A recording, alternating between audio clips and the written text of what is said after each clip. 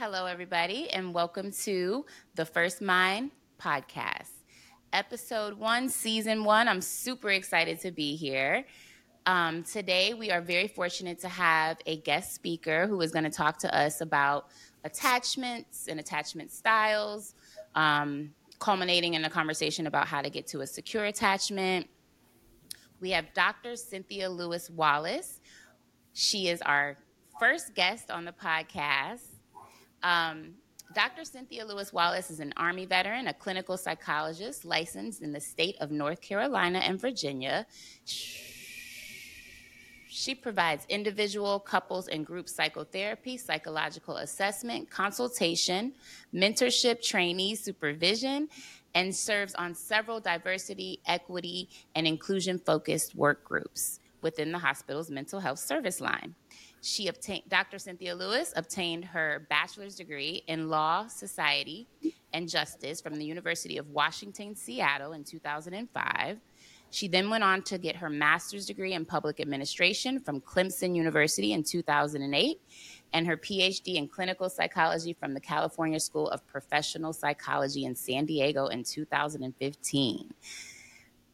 Dr. Lewis Wallace is married and has 3 children, aged 12, 4, and 2. She enjoys running, hiking, sushi, and traveling with her family. Welcome, Dr. Cynthia Lewis Wallace. We are so happy to have you today. Well, thanks for having me. I'm excited to be here. We are excited. So we are going to get right into our conversation. So you're here to talk about attachment styles, and hopefully the listeners have had an opportunity to take their attachment style quiz. We attached a free quiz prior to announcing this podcast. So if you haven't had an opportunity to do that, please go to Come Hither Energy, and there is a link in the bio. There's also a link in the highlights for you to take your attachment quiz. You could actually do that right now while we're introducing ourselves and getting warmed up. So Dr. Cynthia, is it okay if I call you Dr. Cynthia? Does that sound? Yeah, Okay. That sounds great. Okay, so Dr. Cynthia, I think we arrived at this conversation about attachment styles through a couple of lives that we did where we talked about how our hot girl summer were epic fails because of our attachment styles. And so I have been well aware that my attachment style is an anxious, codependent attachment style. I've been doing a lot of therapy and work to kind of get through that. So I was realizing this summer as I was attempting to make connections with people, and not just men even, that in those attempts to connect, I was seeing and exhibiting and able to kind of observe myself outside of myself, probably because of just a new introspection, like just having this anxiety, this feeling of like I'm never going to be good enough. I'm never going to be accepted. I'm never, nobody's going to love me, so that anxiety that starts to creep in and then really, in my experience, gets in the way of genuinely making a connection with a person. I feel like I don't show up as my best self, and then that triggers, I'm sure, the other person. And so it just almost is giving the opposite effect of what I would really want, which is to be more securely attached. So would you like to give kind of your insight into attachment styles, maybe the different ones and kind of, what they mean?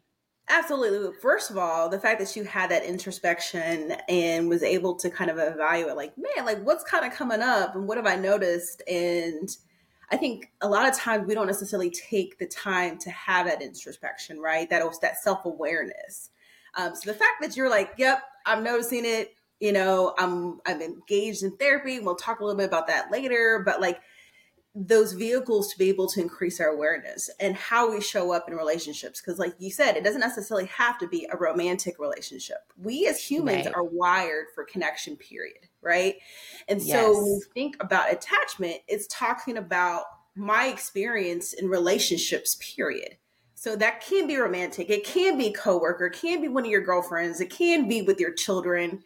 Right. So anytime you're dealing with another human being, relationship comes into play, right? And so how we interface, it has a lot to do with kind of our attachment style.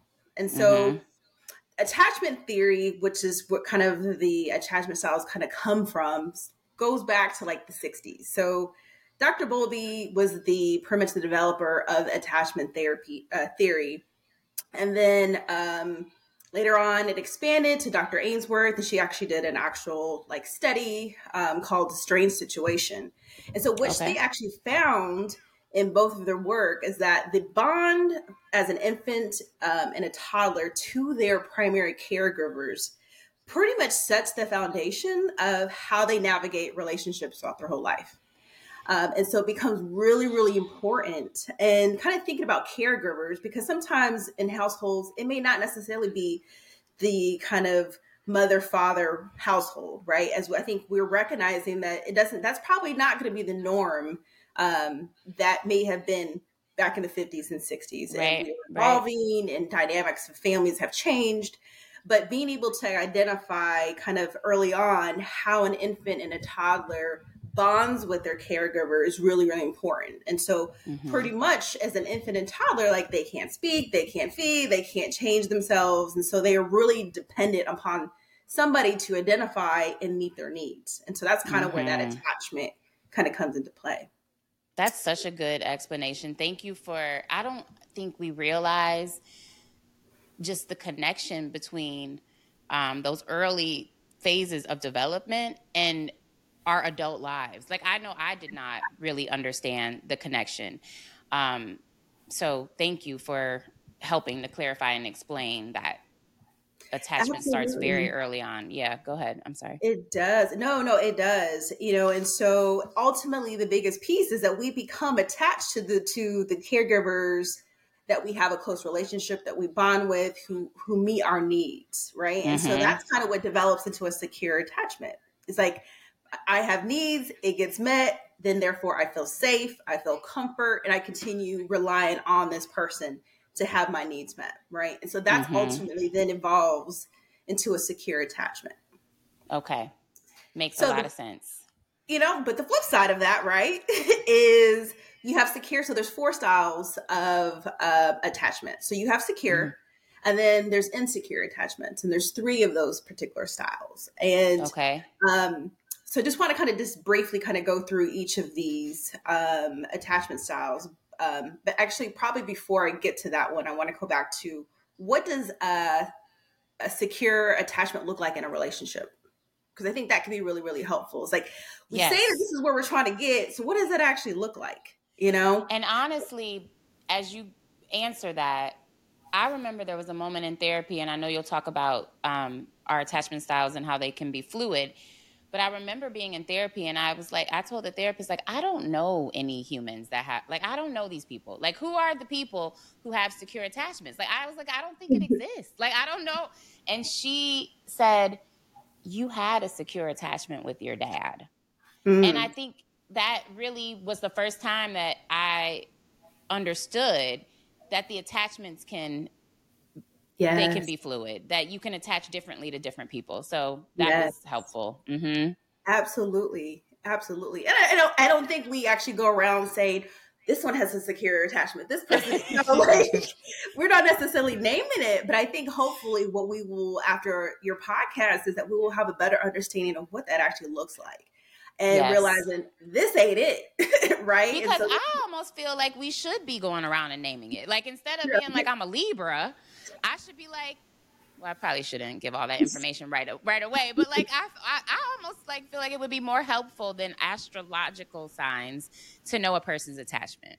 But and I have several clients who have had very difficult and challenging relationships. And so, starting off as they kind of go into the world, they've actually had prospective partners take the attachment style quiz, and that was one of their initial mm, conversations. And so, yes, I like it. Have them take the quiz.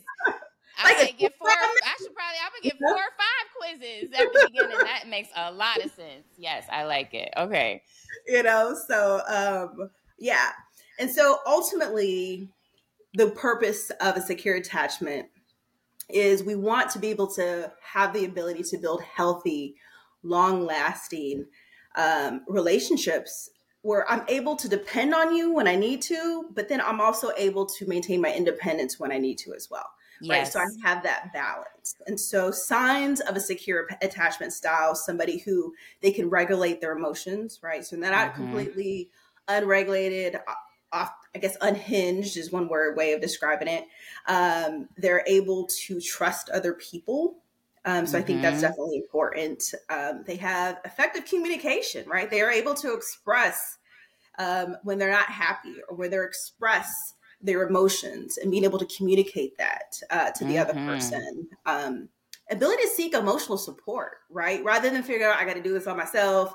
You know, I'm going to go to my therapist. I'm going to go to my girlfriends or my guy friends. I'm going to journal. I'm going to do something to kind of get that emotional support. Mm-hmm. Comfortable being alone is another one, right? That they can be perfectly fine being independent solo, but then they also can enjoy being and having the companionship and being around other people.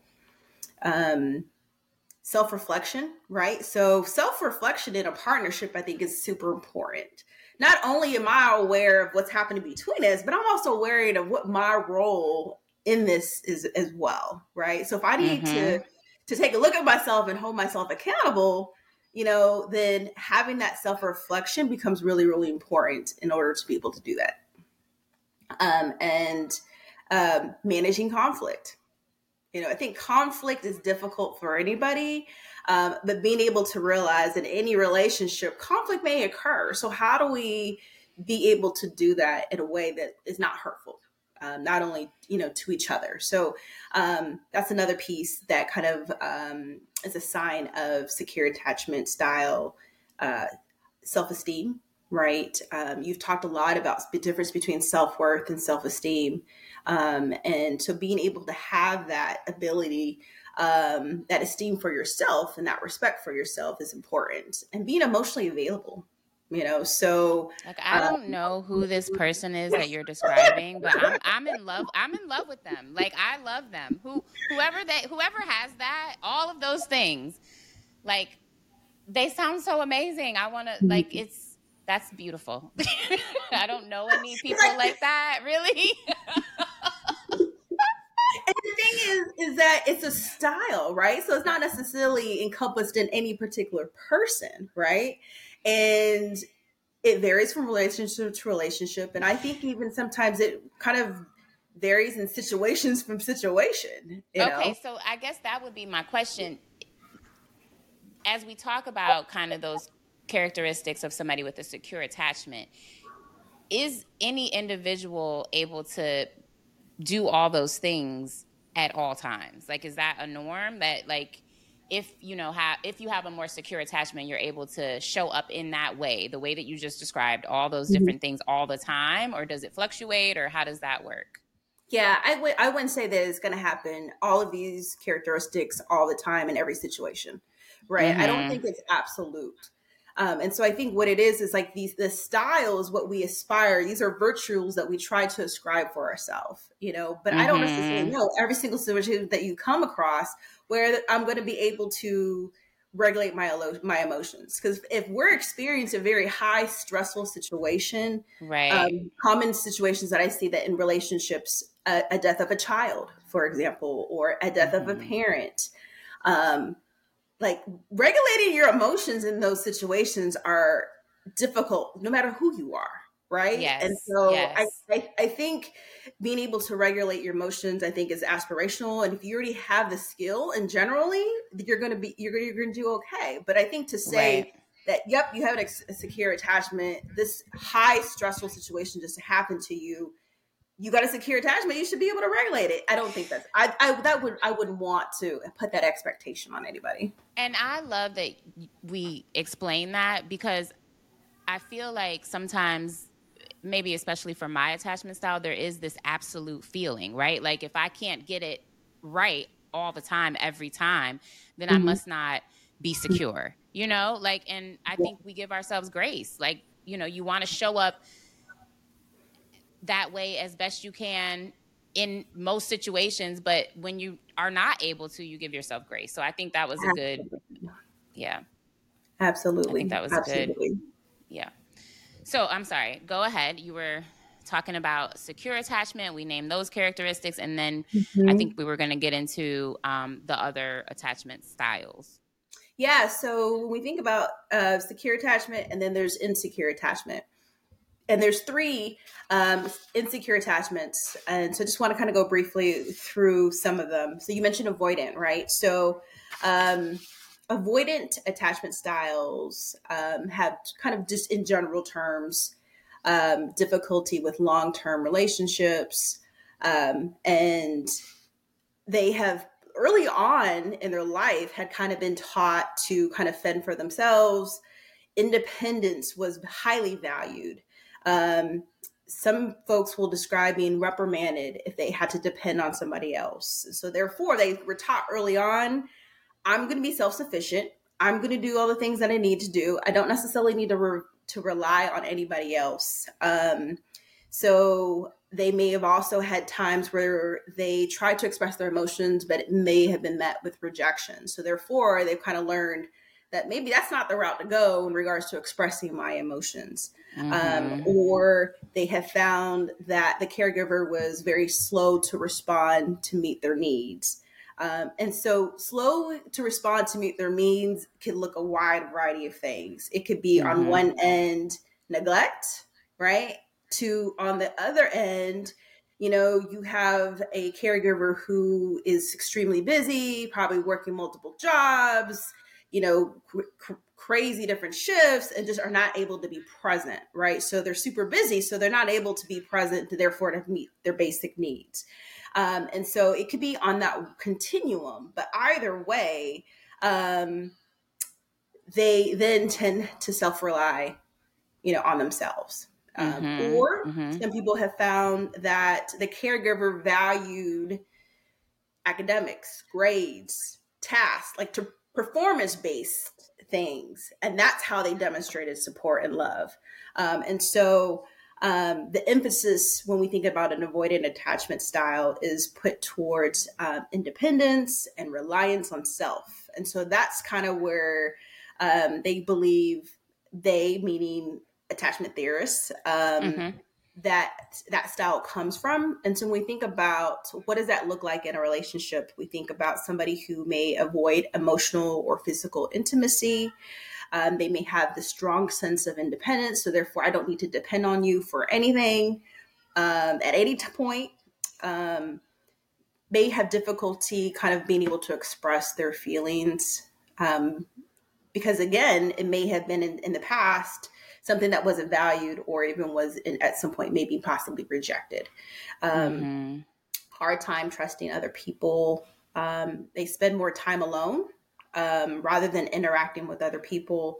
And so again, these are very generalized kind of characteristics. And some people who may say like, hey, you know what, like I took the quiz and they told me that I have this avoidant attachment style, but like some of the stuff is not resonating with me, or my Mm-hmm. Mm-hmm. experience may be different, right? And so I think it's also great to just recognizing that these are very broad strokes generalizations, and that all of these things don't necessarily have to have happened to you, right? But I think it kind of gives an overview for the folks that have done this, and through the research in general, this is typically what we can see. But there may be pieces of it that may not be a person's experience.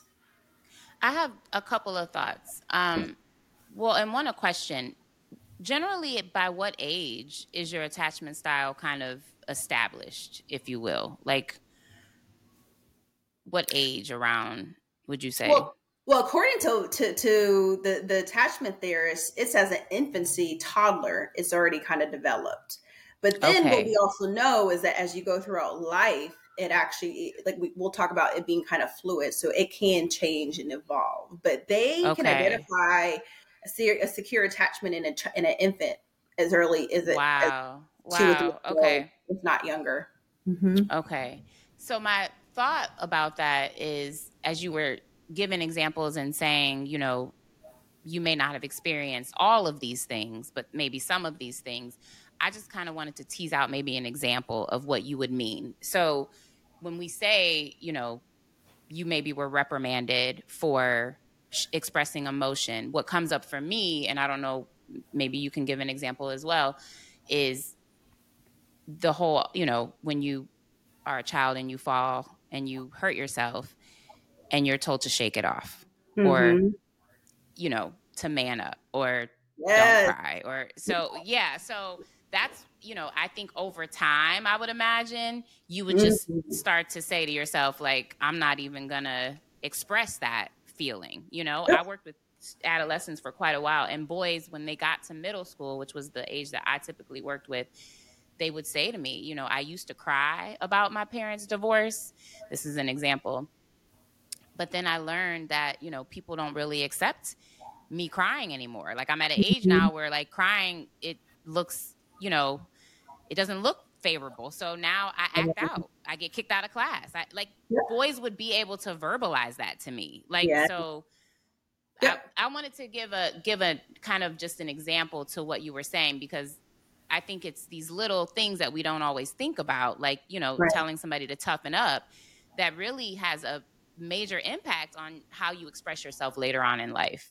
Oh, absolutely. And that's the examples that were coming up, and I mean, probably 60 to 70% of the clients that I see are males. And Wow. that has been, I mean, very, very common, and not only is that messaging as a kid, and it evolves throughout the life, right? And so then Mm-hmm. now here we are in a relationship and we're bumping into some problems, being able to be expressive of your emotions, being able to kind of Mm-hmm. depend on this other partner, right? Mm-hmm. And I mean, I haven't looked at the research, but I'm pretty confident to say that I can imagine there would probably be more men who would be an avoidant attachment style if we looked at gender. Mm-hmm. And again, exactly for some of the reasons that you kind of just shared, for sure. Mm-hmm. Mm-hmm. Yeah. I think that's interesting for people to Yeah. just hear and learn that the attachment styles develop so early on, and just some of these small little things that we do that we probably don't even really think about, that Mm-hmm. just contribute to difficulties in having relationships later on. So I think that's a good point. Yeah, yeah. And then the other attachment styles is anxious attachment style. I think you mentioned it before, It's right? mine. It's my one. And you what know. I will say, as you get into that, Uh-huh. I know you're going to talk about this later too. I feel like, as an anxious, with the predominantly anxious attachment style, I am very attracted to people who are avoidant. Like, Mhm. whether it's relationships or friendships. Like, some of my best friendships of my lifetime have been with people who probably have a more avoidant. They don't have my style. Like, they have the opposite, of what I'm going through. So I Mhm. think that helps. It's almost like I'm seeking somebody who's different than me to help me regulate myself, if you Right. will. Right. So, Yeah. Yeah. And I think anxious attachment style, I mean, I think the word itself just kind of explains a lot of it, right? And mm-hmm, so there's this uncertainty, right? We think about kind of relationships, whether it's fear of rejection, abandonment, kind of depending on a partner for validation, codependency. And so I think what ends up happening is earlier in life, again, this is just kind of like a broad strokes, where there was potentially a caregiver who was very supportive and responsive to your needs, and then at other times not attuned to your needs. And so that mm-hmm, leaves this sense of confusion, like, okay, well, they were good, they were support, they were there for me, and then other times they're not. And so it goes from coddling over support to detached. And this is kind of like, whoa, what's going on here, right? So then that can create a lot of confusion in someone, because then now there's this uncertainty, unpredictability that happens, which then elicits a lot of kind of angst.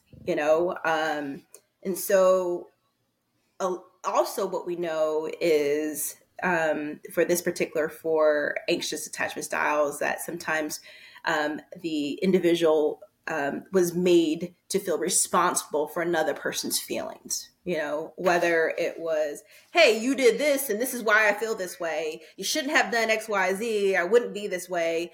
And so now this person is taking on responsibility of somebody else's emotions and feelings. So what that then translates to is this belief that I'm supposed to take care of other people's feelings, right? And then that tends to result in this codependency. Like, my job is to make sure that you're good, so I'm going to do everything I possibly can to make sure that that happens.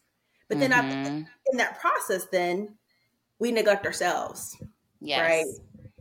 Yes. And so that's also kind of important. And so we think about signs of what that actually looks like in a relationship. We're thinking individuals who may be clingy. I really don't like that word, to be honest. But I would just say very attached to the other person. No, I think if you want me to, I can give face to that too. I think that in my relationships, I had this saying that now I can evaluate so differently, but I would say, like, oh, I just want to be in your skin. Like, I just want to be up under this person. Like, I love you so much. I want to be in, like, I really think I thought love was enmeshment. Like, I need to be with this human. Like, like I really believed that, so I think clingy is, I mean, I don't know. It is what it is. I'm not offended by it. I've made peace with a lot of this, but I think there is a, and I want to also, again, just point out that it's not just romantic relationships. It can also be, just friendships that you are overly, enmeshed with this other person, or feeling like, you can't be whole without this other person. So I think, it can come out in a lot of different ways.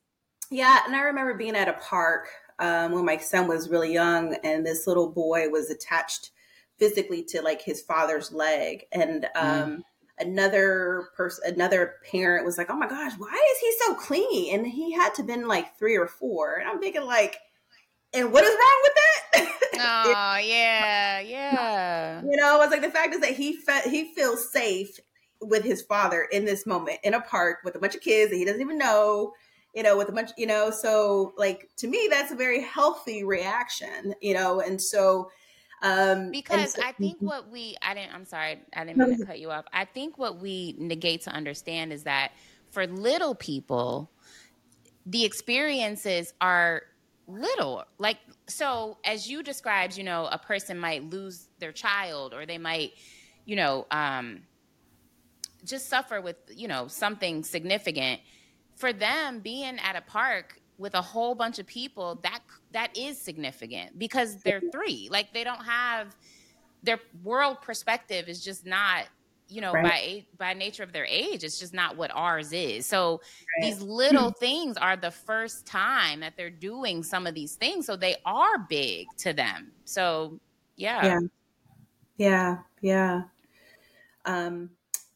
Other pieces of kind of characteristics of anxious attachment style, we find highly sensitive to criticism. And this could be real criticism or even perceived criticism.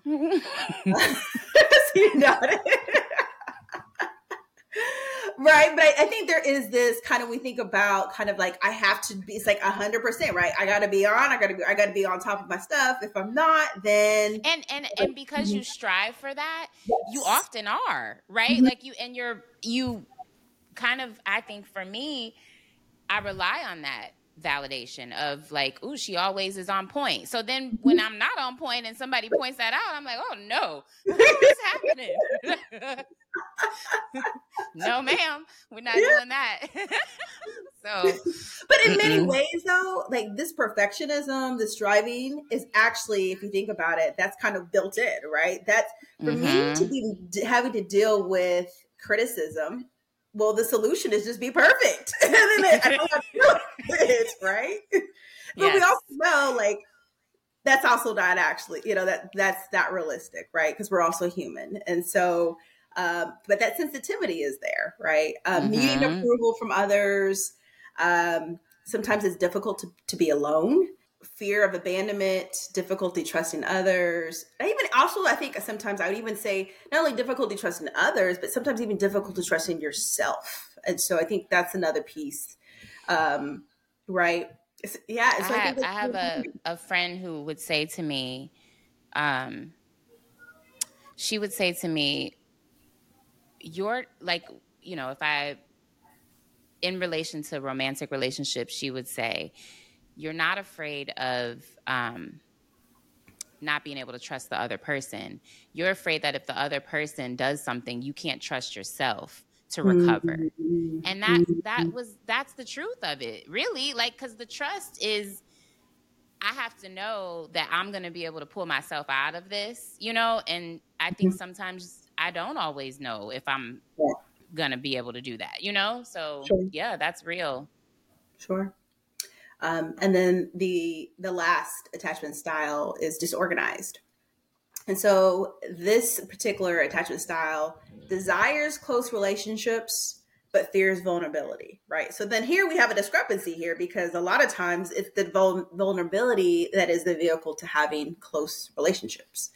And so if Mm. I fear this vulnerability, it's really going to be surface level, right? We're not going to get deep because I'm not willing to go there. So then I don't get my need met with having this close relationship that's important to me, right? And so there we are in this, trying to figure what that looks like. And so um, we end up So putting a wall what up. is the disorganized attachment? Because I don't think I have a lot of knowledge about that. But what is their early attachment like? So the Mhm. parent, because it almost sounds like it would be a hot and cold, but what is that? Yeah, so common, but again, I would not say a causal effect is typically we see different forms of trauma that they may Mm, experience, abuse, and that could be physical, emotional.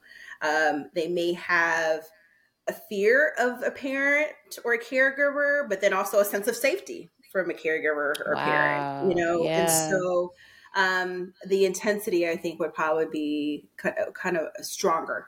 And so therefore, they have difficulty regulating their emotions, this fear of rejection, um, high levels of anxiety, difficulty trusting people. Um, they switch from potentially being very kind of close to somebody, but then detached and distant in other times. Mm-hmm. And um, when I was kind of preparing, they mentioned that folks with disorganized attachment styles tend to have higher associations of mood disorders, so anxiety, depression, and when I was looking at kind of like disorganized attachment styles as far as partnerships. And it was interesting because they were saying that they tend to choose partners at a higher rate who were more controlling, or I wouldn't say, well, yeah, abusive. And so the Wow. question becomes, Wow. what is it about those partners, and which it'll kind of lead us to the next question, but about what is about those particular qualities that this particular Yeah. style finds in these partners that kind of fit that, right? Yeah. Yeah. So thank you so much for summarizing. Uh, you know, some of that information is new even to me. So I know that's going to be helpful to the audience for sure. I did have a thought as you were Mm-hmm. describing all of those nuances of attachment, just in how important it really is that the person who is bringing forth the life in the world is cared for. Because I, like, as you Mm-hmm. were describing anxious attachment and how this caretaker is hot and cold and on and off, I was thinking in my head, like, well, that's motherhood. Like Yeah. as a person who was a single mom, like, yeah, you were getting different versions of Yeah. probably, a person like on any given day, because you have to Sure. be so many different roles. So Absolutely. absolutely give yourself grace if that's, what is happening. And I think having my awareness now has helped even in fostering better, healthier relationships with my daughters. But I Mm-hmm. definitely can see how, if the person, like I said, who is the primary caretaker is not being taken care of, how Sure. then that creates a lot of anxiety and dysfunction, I would imagine, in them, which then is also impactful to the child. Oh, absolutely. And I think one research study said that 70% of adults have an insecure attachment. Wow. 30% have a secure attachment. I So think the 30% should move to like one area so I can go and find them, because 30% is so low to me. Like, I don't know what the N was, the sample size in which I just know it was a longitudinal study that was taken over a course of many years, but I need to check to see how many were actually in that actual survey. But but that it's does make it astonishing. makes a lot of sense. It does make a lot of sense, because I think that even recently I posted something on my page that said something along the lines of like, I think postpartum stems from being left at home with a traumatized baby, with a traumatized body and a Mm, baby by yourself. Like, it is all this trauma that sometimes I think we're weird about what we consider to be a trauma. So mm, birth is this thing that we've been doing for centuries, and I think there's just this, normalization of, oh, yeah, you just had a baby, you'll be fine. Like, but it yeah. really is like it's a very, you know it is a surgery. Like, it is like you're actually going, so it is trauma on the body. And I think we're not always given space to talk about, you know, the trauma of that experience. I think, as moms, you just have to Mhm. say, "Oh, everything's amazing. This was amazing."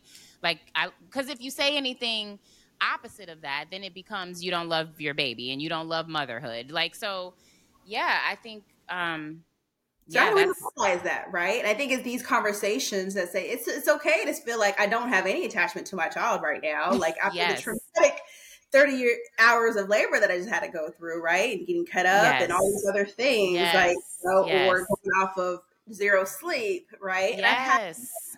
a lot of clients who experience postpartum depression, and they actually didn't seek treatment until their third or fourth kid. They're like, the same thing I'm going through now is what I had happened with my first and second, but I was too scared because I didn't want to be viewed as like a horrible mom because like I was struggling. And I asked like, well, what changed this time? But like I can't do it. Like I can't. Now I got two young kids and I have a newborn. Like I need some support. And so that's why I'm here today, And so for her to um take that courageous step to be like, you know what, like I understand I didn't do it for the first two, but I'm at a point where I know myself and I need some support, and what I'm going through is difficult, and Absolutely. yeah. And I think that we don't Yeah. hear enough about that because it's not going to be Mhm. rainbows and sunshines all the time. Mhm. Mhm. I agree. I You agree. know? So we could probably talk about, motherhood all day, because we're both mothers. Um, but we're gonna stick to our attachment styles. So you were about to get into a conversation about how we attach, or what we're attracted to in terms of our attachment versus like what, are we attracted to the opposite of ourselves, to the same of ourselves? Like, Mhm. how does attraction work in terms of attachment, if there's Yeah. And any so, bearing? yeah. And so it's interesting because I've had these conversations with clients in the past, and sometimes I even think about just the word usage, right? And so when I've had clients tell me like, I don't know why I keep getting attracted to these types of people, and a question I posed was like, are you really attracted or are you choosing? Because there's a difference Mm, between I being like attracted to that. somebody and choosing somebody. I like it. Yes. Because then now the onus is on me, right? And that I'm choosing this person for whatever reason. And sometimes our choices are not necessarily conscious. Sometimes I think it happens unconsciously. For a long time, I would always say, um, I don't have a type. I don't have a type. Like, and I remember that would be echoed. Like, my brother would agree. Like, she dates all kinds of people. Like, so Mhm. she doesn't have a type.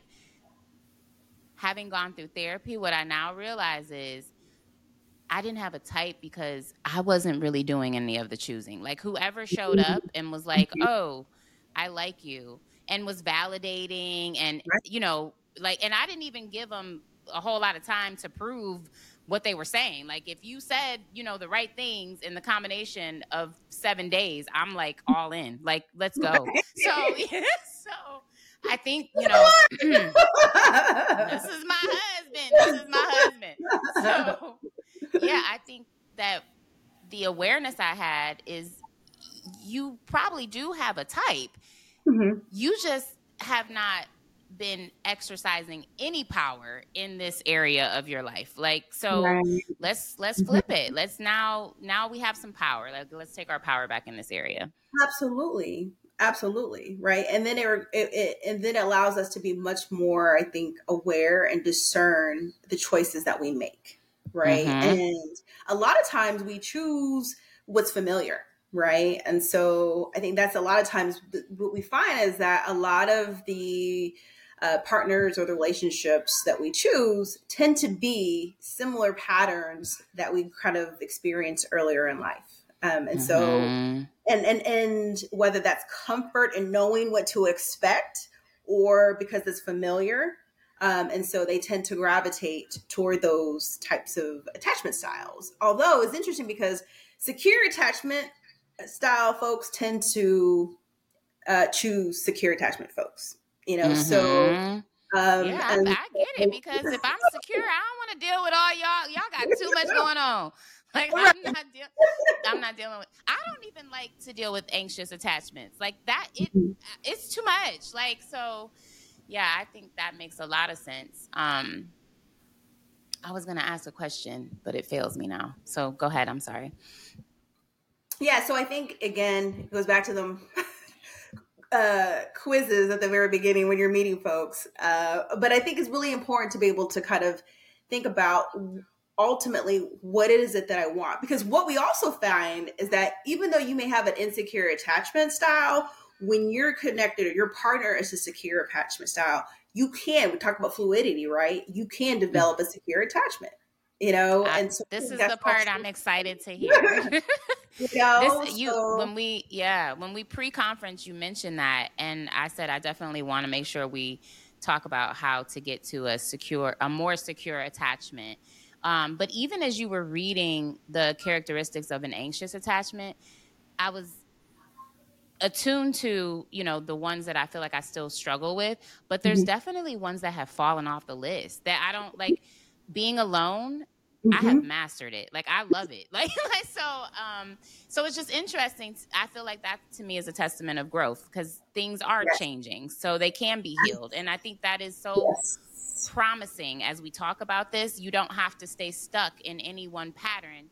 You have Mhm. the ability to learn new skills, Yep. to reprogram and recondition your mind, and have a healthier attachment. Um, what I was thinking before we get into how to achieve a secure attachment is just this kind of idea of, I wanted to reframe what you said so people really understand, so that the audience really understands. Your childhood, you're saying, what that pattern was is often what you seek in your adult romantic relationships. I just wanted to make sure everybody, the Yes. audience, really understood what you were saying. So, because I Yeah. think there's recent school of thought that is, you don't need to tend to your childhood. You don't need to dive into your past. You don't need to. And I hear that when people Mm. say it, even like there's coaches, there's, people who say, like, we don't need to spend a lot of time on your childhood. We're going to move forward. And I don't, for me personally, my journey has not been that. Like, I had to do a lot of exploration of my childhood. I don't know. Like, I don't know how you move forward without Yeah. reflection. Right. And I think that's the piece that we're right. We're not trying to go back in time and change things, right? Because that's just not possible. But Correct. you can't ignore your childhood experiences because either whether good, bad, indifferent, it has influenced and shaped who you are presently, right? And so being Mm-hmm. able to have that information becomes really, really important. Like I don't Mm-hmm. know any therapist who doesn't do a background history and developmental history as part of their initial intake because it's relevant, and Mm-hmm. how early experiences were like for this individual has an impact present day, right? And so, yes, the presenting issue, may not have been present years ago, but understanding a person's experiences is really important, and to better understanding Mm-hmm. how they're showing up and where do we actually go from here now, And so, yeah. And I do think that that is probably the more painful part of the therapeutic process, and the part that we do want to avoid or tend to, we just want to skip that, but yeah, I do think that you have to spend some time there. Like, you have to spend some time figuring out how you became, what you are. So, Mhm. yeah, I Yeah. don't know how you do it without that part. Even as I think about dating coaches, and there's so many different kinds of coaches. And I love it all. Like, I love that people are seeking support for, because I feel like you start where you are. So anything you do is Mhm. going to be helpful. But what has been my experience is I could go to a dating coach and they could give me all this really good information, but without the self-worth, I won't be able to sustain it. Like, I won't, like, I can say, okay, I'm going to, put these boundaries in place and I'm going to do, but for me, I feel without really the therapeutic process, I don't think I would have gotten to a place where I could stand on my boundaries, like, I really needed to go back and heal and understand some of the things that happened to me for me to make peace with them and get to a place where I was even aware that I was, like you said, some of this is not even, you're not even conscious of it. So I needed to go back and figure out things that I had suppressed and repressed, and like bring those things back up so I could work through them so that they're not triggering me so much in the world today. So Sure. that was my process. I don't know, like, I don't want to speak to anybody else's process, but for me, it would be hard to move forward without some introspect on what happened in the past. Absolutely. And that's kind of what that's the biggest thing when we think about, can attachment styles be altered, or can you heal and move forward? And the number one question answer to that is absolutely yes, yes, yes, yes, yes, exclamation, exclamation, exclamation, right? So you can. And I think it goes back to that introspection that you just mentioned, right? Having to take a look at myself and think about noticing how am I showing up in these different relationships? What Mm-hmm. are certain patterns am I exhibiting? Where the problem lies? And what is my role in that, as well? And Mm-hmm. if there's certain things that I'm noticing about myself that's leading to these patterns, then what can I actually do to make some changes and kind of grow? And so um, that's kind of where I'm going to put that plug for therapy, where it becomes really, really helpful, right? And I tell people, if I had to summarize what therapy is, it is increasing your awareness about yourself and how you interact in the world, period. And so there's so many different treatment modalities. You mentioned EMDR, um, and which is a evidence-based trauma-focused therapy. Cognitive processing therapy, prolonged exposure are also part of that as well.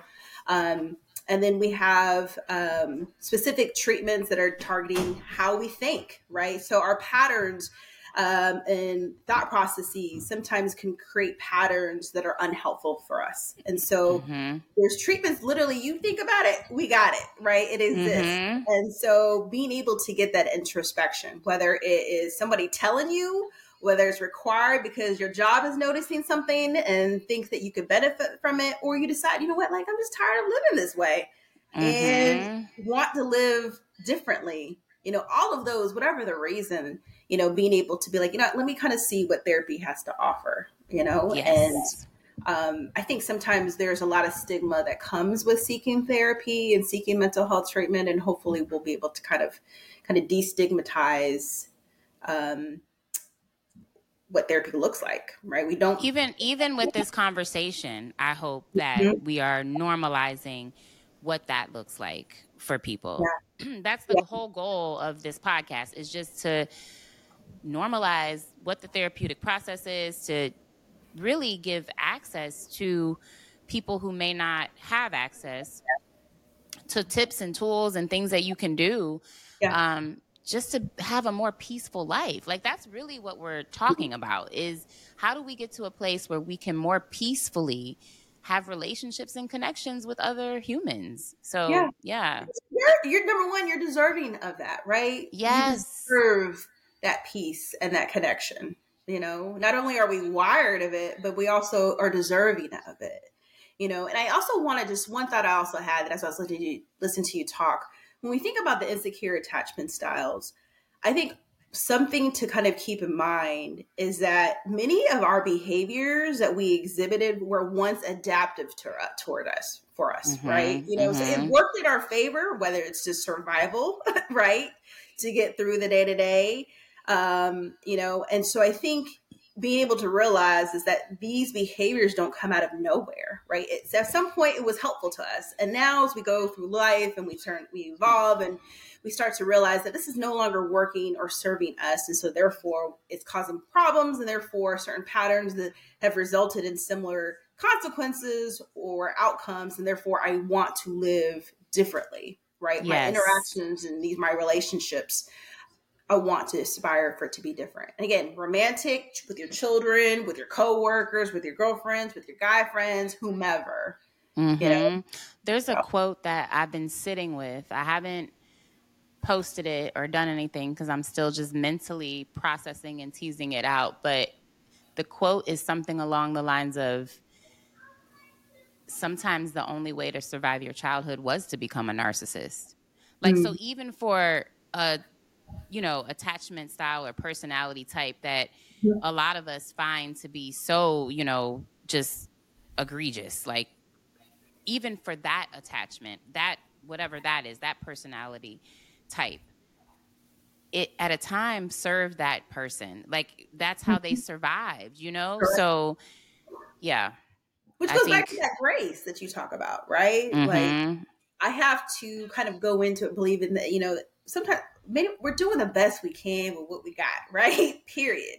And Yes. also thinking about Yes. our caregivers, like they're doing the best that they can with what they got, right? And we, as infants and kids, we have no really control or say so in our upbringing, right? But we do have a say so as an adult and how we choose to live, right? And so that's the Yes. piece that we can actually impact and we can do something I love about. it. Yes, I love it.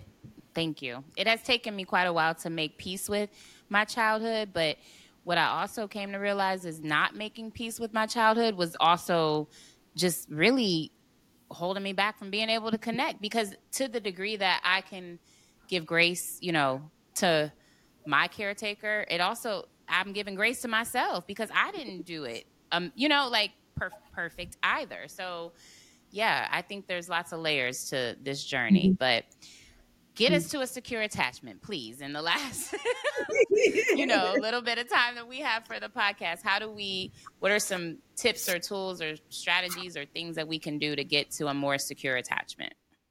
Yeah, and so I think kind of what we kind of mentioned at the very beginning of what those signs look like, right? So we talked about being able to regulate your emotions, being able to trust others, to be able to effectively communicate, right? Those are all skills that can be learned, right? Like Mm-hmm. Mm-hmm. dialectical behavioral therapy, also known as DBT, that's exactly what they talk about. The basis of it is emotion regulation, distress tolerance.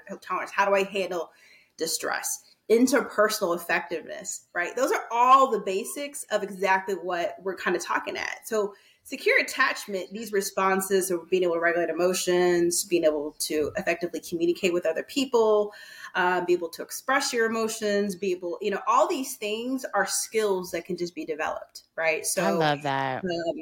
whether that's learning these skills in therapy, is it learning these skills with a life coach, whether it's going on YouTube, right? Or going on Psychology Today, and being able, there's plenty of articles that will kind of lay it out. Or researching, for example, type in dialectical behavioral therapy and it'll populate all the different articles, various different PowerPoints, presentations, videos, and it teaches you, breaks you down on like, how do I effectively communicate? What does that actually look like? Especially if I haven't seen it, if it wasn't taught to me, or I notice like how I communicate is unhealthy and it leads to more problems.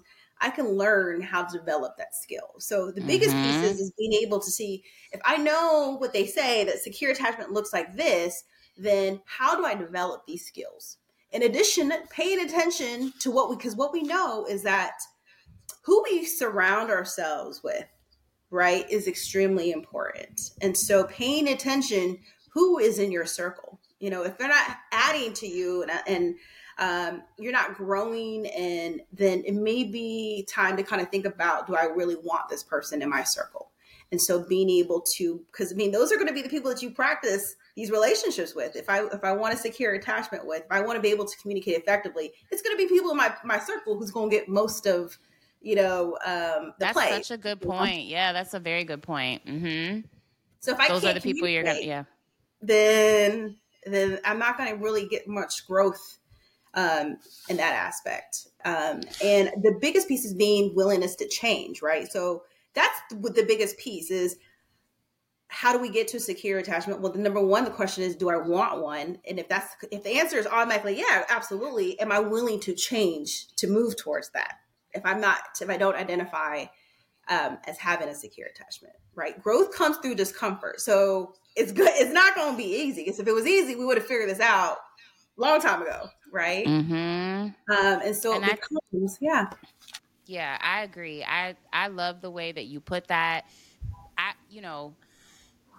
There's so much emphasis on educating ourselves in a scholarly way, and I have, gotten my degrees and all these things that we do.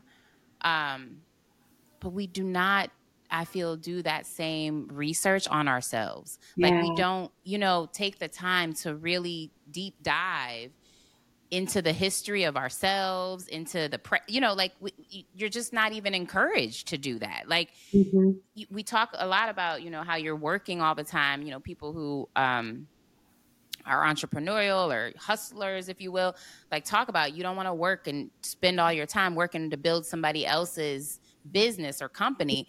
I feel the Mm-hmm. same way about my internal self. Like, I don't want to just be on this planet learning about everything else and not learning about myself. Like, that is so important to me. Is, who am I? Like, how am I showing up? And, like, I always want to be tweaking and discovering and learning. And yeah, so I think to say to somebody, these are skills, like, that's all it is. Like, it's just like math. Like, if you didn't get the basics of math, then yeah, the higher math problems will be more challenging. Right. You go back and you get the skills. Like, with any other subject, I feel like we understand it so Right. easily. But when it comes to emotions and our mental health, I don't know, like, we don't look at it that way. Mm-hmm. And think about it. Like I tell some of my clients, like, you've been living your life for 30, 40, 50. I even have some clients that are in their 80s, for a certain way. And so now I'm trying to say is we're going to have to move a little bit differently, right? So it's not going to happen overnight. It's going to be a process. It took a process to get us here. It's going to take us a process to be Yes. able to move forward.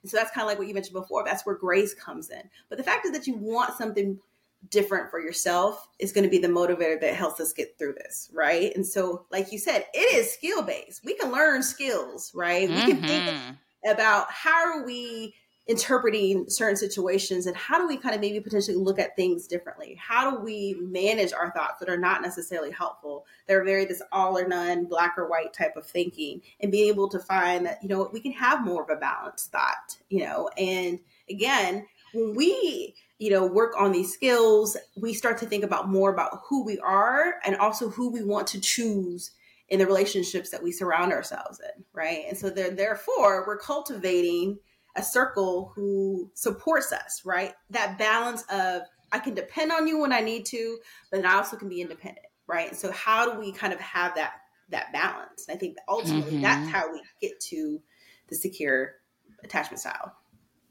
I love it. I love this whole conversation. Thank you so much for being willing to come on and talk to us. I feel healed a little more just in having this dialogue.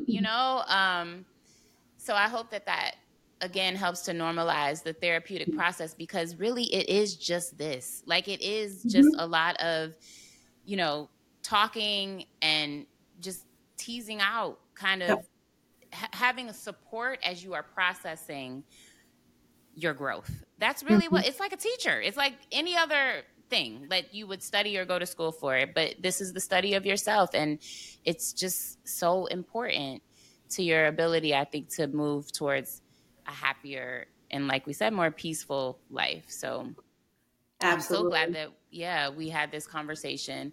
Any last thoughts that you want to add, before we go, to, anything you want to?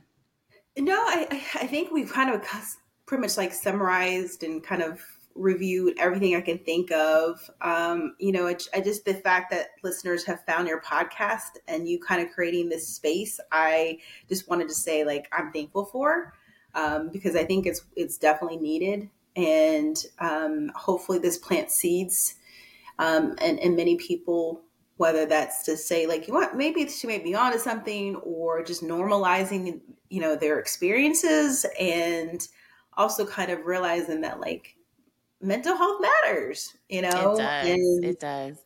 I think sometimes the conversations aren't happening as frequently as they should, and do a lot of DEI work, and so even just kind of thinking about kind of mental health in the Black community and ethnic minority communities, like, those conversations aren't being discussed as frequently as it should, and so you having this podcast really, I think, kind of fills that need that exists. So just thank you. Oh, thank you for being here. I'm so excited to continue this work, and I hope that you will come back, and talk to us some more. The one last thing I do want to, maybe as we, wrap up, do you have any suggestions? This is something that comes up often when I talk to people about mental health, for Mhm. how people can look for or find a therapist to work with. Yeah, yeah. So, and I think the biggest one I'm going to put a plug for is psychologytoday.com. So if you Google it, you can actually search for a therapist in the area, put it in your zip code.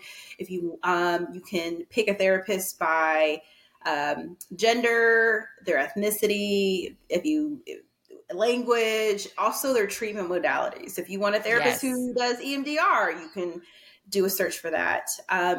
They also will list out certain insurances. A lot of therapists will have a sliding scale. So finances could be a big barrier to seeking treatment. And so a lot of times they're not going to necessarily publicize it, but I think it's always worth asking, where, like, hey, do you have a sliding scale where this is my income, this is how much I can afford? And so what they do is they base their rate based upon how much income you have. So that's another resource for veterans. Going to the VA, also givenhour.org is where there's therapists who provide free services for military as well as veterans, free of charge. And so a lot of different organizations, nonprofits in the area, if you just type in mental health, they will have a lot of different organizations that offer either maybe 4 to 6 sessions that are free, or group offerings, support groups. Now, since COVID, there's a lot of virtual groups. For example, there's groups that have formed for parents who've lost a child, and it's free. And they will have listings of the days in which they meet and the locations, and again, that support. So there's ample, I think, resources, but sometimes navigating that is not necessarily super easy. Thank you NAMI so is much. another one. So I could go Yeah, thank on. So No, maybe and I think what I'll do is I'm gonna drop some of those agencies in a Mhm. link so that people can, more easily access them. But yeah, I appreciate you so much for, just helping us all understand ourselves a little bit better, but also helping us understand access to therapy, normalizing what therapy is. Um, yeah, let's Mhm. heal. We you said something earlier that I am I say it all the time, and I just want to reiterate it, but we are worthy of healing. Like, Yes. we are worthy of that. So I hope that we can kind of flip the paradigm and not look at this as something that you do because you're going crazy. Like, you Right. are worthy of a space to process your feelings, your emotions, a neutral space where Yep. somebody is not judging you. Like, we are worthy of that. So Dr. C, thank you so much for being here. I have truly enjoyed this conversation. I think that we have helped heal the world just a little bit with just this hour. So thank you again for being here. Thanks for having me. All right. And we will see you all next time here on the First Mind Podcast. Take care. Bye bye.